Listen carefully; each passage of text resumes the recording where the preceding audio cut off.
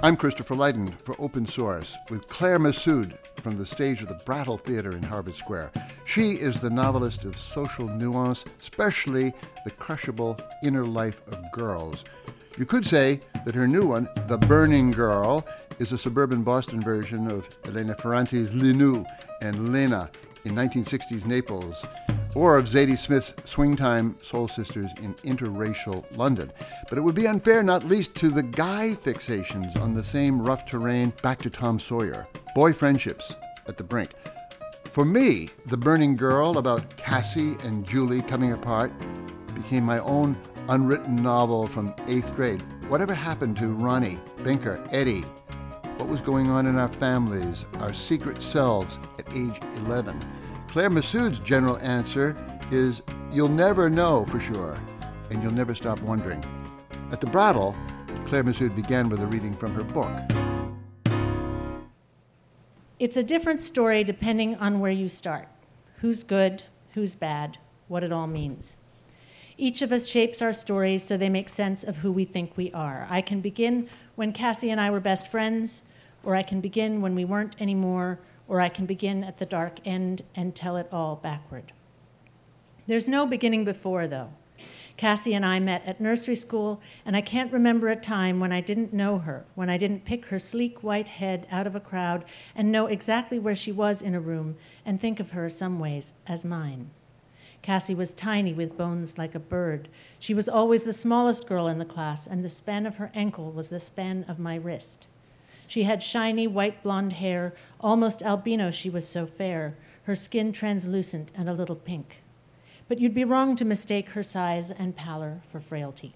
All you had to do was to look into her eyes, still blue eyes that turned gray in dark weather like the water in the quarry, and you could see that she was tough. Strong, I guess, is a better word, although, of course, in the end, she wasn't strong enough. But even when we were small, she had a quality about her, a what the hell and I'm not chicken, are you sort of way. According to my mother and to Cassie's mother, Bev, Cassie and I became friends in the second week of nursery school when we were 4 years old. That was always the story, though I can't tell now whether I remember it or have just been told so many times that I invented the memory. I was playing with a group of kids in the sandbox, and Cassie stood in the middle of the playground, hands at her sides like a zombie, staring at everything, not apparently nervous, but totally detached. I left my friends to come touch her elbow, and I said, so I was told, hey, come build a castle with me. And she broke into that rare, broad smile of hers, a famous smile made all the better when she was bigger by the Georgia Jagger gap between her front teeth. She came with me back to the sandbox. And that, my mother always said, was that. Thank you.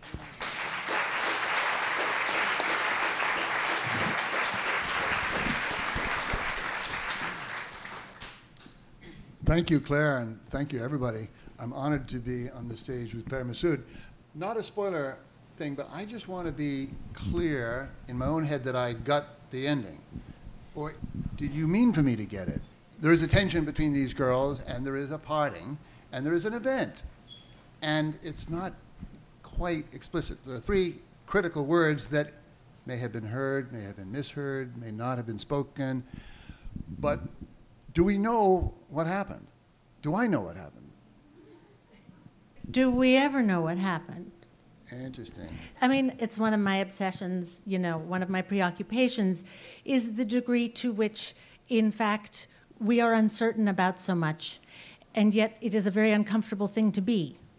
And so we tell stories in order, in fact, to resolve and cover over our uncertainties. And I read something that I found very interesting about the fact that our eyes take in an image and our brain only registers about 30% of what our eyes see. And the rest our brain fills in with what we've already experienced and what we already know. And so I'm aware that we do that in life all the time. And we think we know people because we have these sort of constellation of points. It's like that Cambridge Analytics thing, right? you have a constellation of points, and then you think, that number. I know. Oh, that girl who was caught giving blowjobs. I know that story. I know that girl, right? And we don't ask further questions. We tell a story and we simplify it.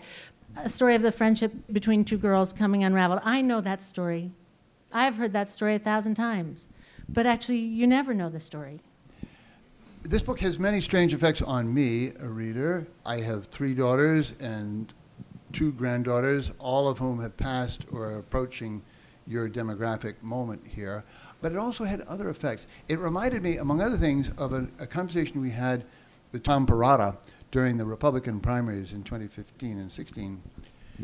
And we were just looking at, especially the Republican side, and one candidate, ravaging the whole field and whatnot. But he said the interesting thing is every one of these candidates you knew in high school. You knew a Ted Cruz. You certainly knew the Jeb Bush guy. You knew... and you knew the Donald Trump guy. You did. And you didn't vote for him then. No, but in our case, and I'm not going to say the town or the guy's name because his father was the car dealer, naturally, swagger, girls, the whole thing. But I Googled him a couple of nights ago, and I found his son, who is now the basketball coach in the town, which is a little lower than the guy aspired to, I think. He's a gun charge against him, and a stay order by his wife has been let go. But I thought, wow, all of these stories come back. Should we write these things down? Should we check them out? Should we pursue them? Well, we now sort of can because of the internet. If you want to pursue them, you sort of can. Although, what you find out may or may not be entirely the truth. I had the experience with this book.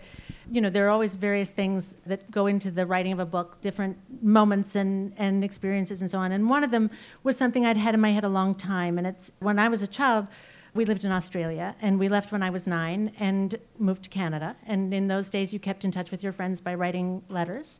So I had several friends who I kept in touch with. We were pen pals. And when we were about the age of the girls in the book, they wrote to me about something that had happened to one of our classmates it was a small class. We were all friends, I wrote a play in 4th grade, and she had a starring role. Anyway, and there'd been a whole sequence of events, and she tragically had died. And I was haunted all my life by the fact that I only had those fragments. It was like the Gospels or something. I had these different letters, but I was thousands of miles away. I never spoke on the phone. You didn't in those days. I didn't speak on the phone to my friends. They were also kids still. So how much did they actually know that was true? How much of it was rumor? How much was what, How much of your letters were gossip? I mean, did you hear about her or him or... I mean, they did. They told me what different, fragments of what they understood to have happened. And so more recently, I looked up the announcement, the notice about it in the paper from that time, and it was a completely different story from what I'd been told. I mean, all the details were different. And my first impulse was to think I completely misremembered what all my friends told me all those years ago. And then I thought, no, that's the official story, and that was always the official story. And whether what I got was an untrue story, those details came from somewhere. The kids didn't make them up. So then, there is this philosophical question. We're all stuck in our subjectivities. How do you get out of it? Is there a truth?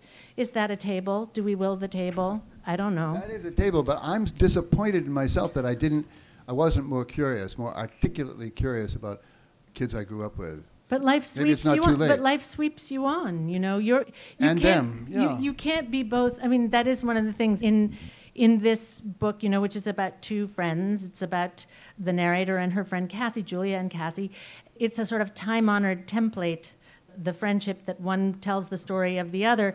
And, the one that comes to mind, of course, is Brideshead Revisited. And you'll remember it's very literal there. It's Charles Ryder and Sebastian Flight. Charles Ryder, the earthbound, plodding, dull observer who watches the spectacular rise and fall of his much more interesting friend.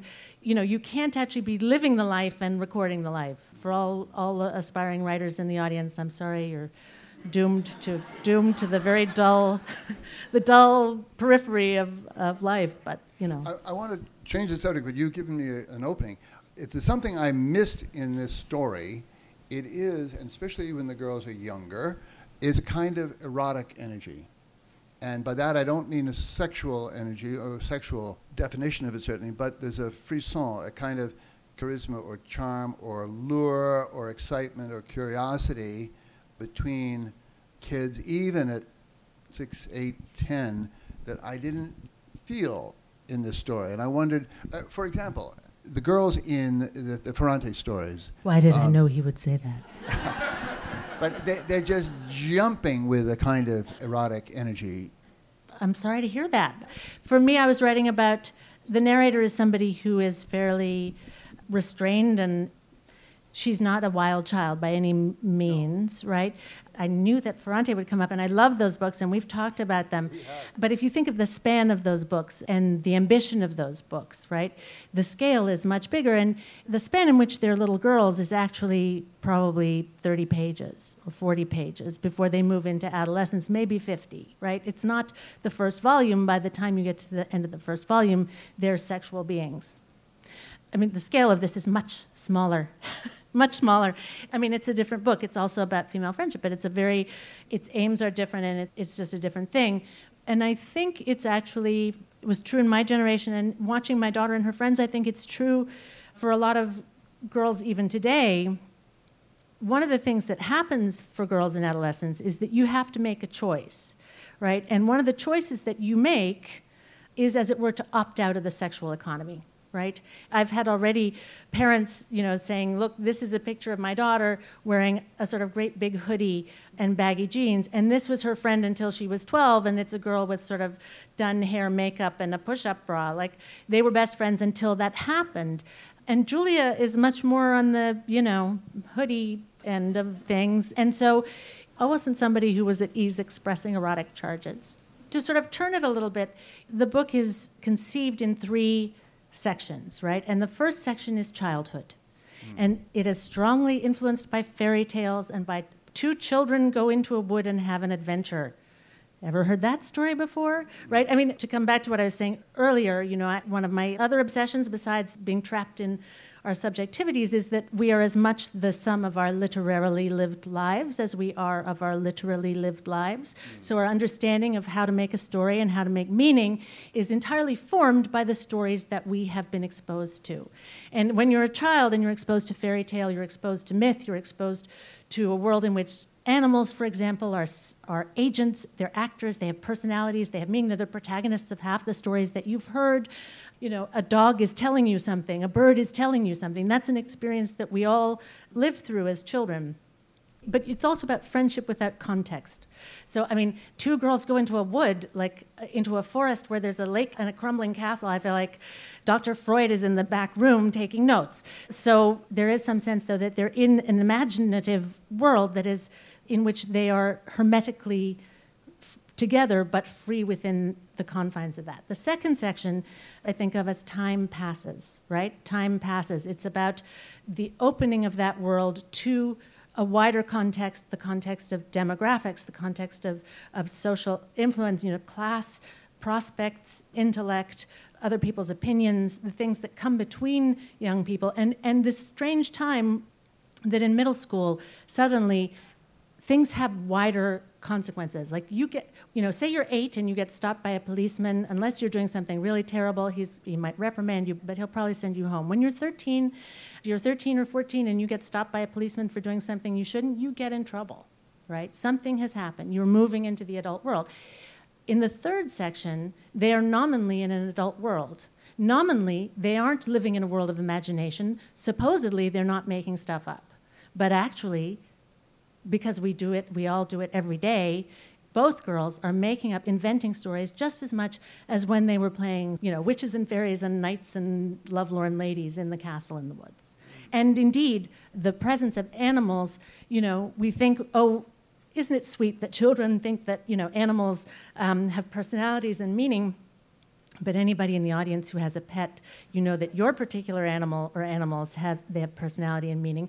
And I would say, when my parents in their last years, they would go every day to the park and count the swans. And I would speak to them every evening, and part of our conversation every evening was how many swans they had seen in the park that day. And now, whenever I see 2 swans, I see my parents.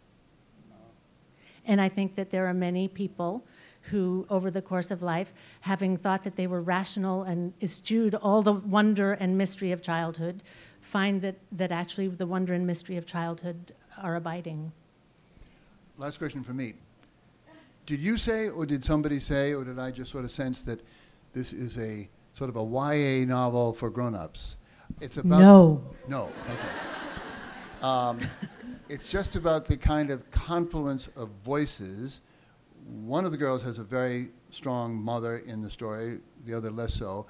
But the girls, like all girls, speak like their mothers sometimes. They speak like themselves or their contemporaries other times. But what is the mix in your composition of the story and the language of yourself as grown-up child and yourself as experienced mother? What I've said about it is that it's a children's book for grown-ups. And that comes back to the matter of mystery and wonder. And if you think about, if you read with a child a Greek myth, and then Zeus came down and he was having a love affair with the maiden, and Hera showed up and turned the maiden into a cow. And if you're a child, you just say, okay, all right, so she turned into a cow. And so it was in that sense, in the sense of the mystery and wonder of the world in which we live, that I wanted this to be a book that people could read just to experience directly. I wanted it to have that simplicity. But your question was about the voice. And, for me, if anybody has read other things I've written, I love a bell and whistle. I do. I love the bells and whistles. When I was in college, there was a girl who won a contest. And what she got to do was she could have everything in the supermarket that she wanted within 2 or 3 minutes. So what she decided to do was push the cart down the aisle with her belly and swoop stuff with her arms off the shelves. And that's how I feel about the sentence generally. I feel the capaciousness and the capacities of the sentence, like how much can you get in a sentence, is incredibly exciting for me in a very perhaps childish way, but it's true. And so for me, I had to put aside my passions and try to be as straightforward as possible. It is a work of art. It is a distillation. It is not a transcript of a teenager talking. My firm belief is that there is nothing in this book that a 17-year-old wouldn't think, experience, feel, notice. And I've spent a lot of time with teenagers in the past few years. And kids, too, notice a lot, But I granted Julia, I hope, as straightforwardly as possible, perhaps more articulacy than she might otherwise have.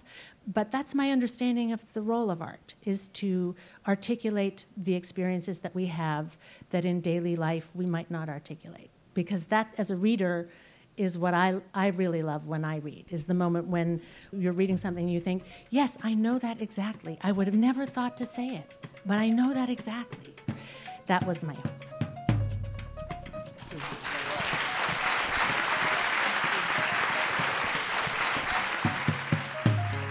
The Burning Girl is Claire Messud's 5th novel. You're invited to leave a comment on our conversation at radioopensource.org. And you can like what we're up to on the Open Source Facebook page. I'm Christopher Lighton. Thank you for being part of the Open Source Podcast Project.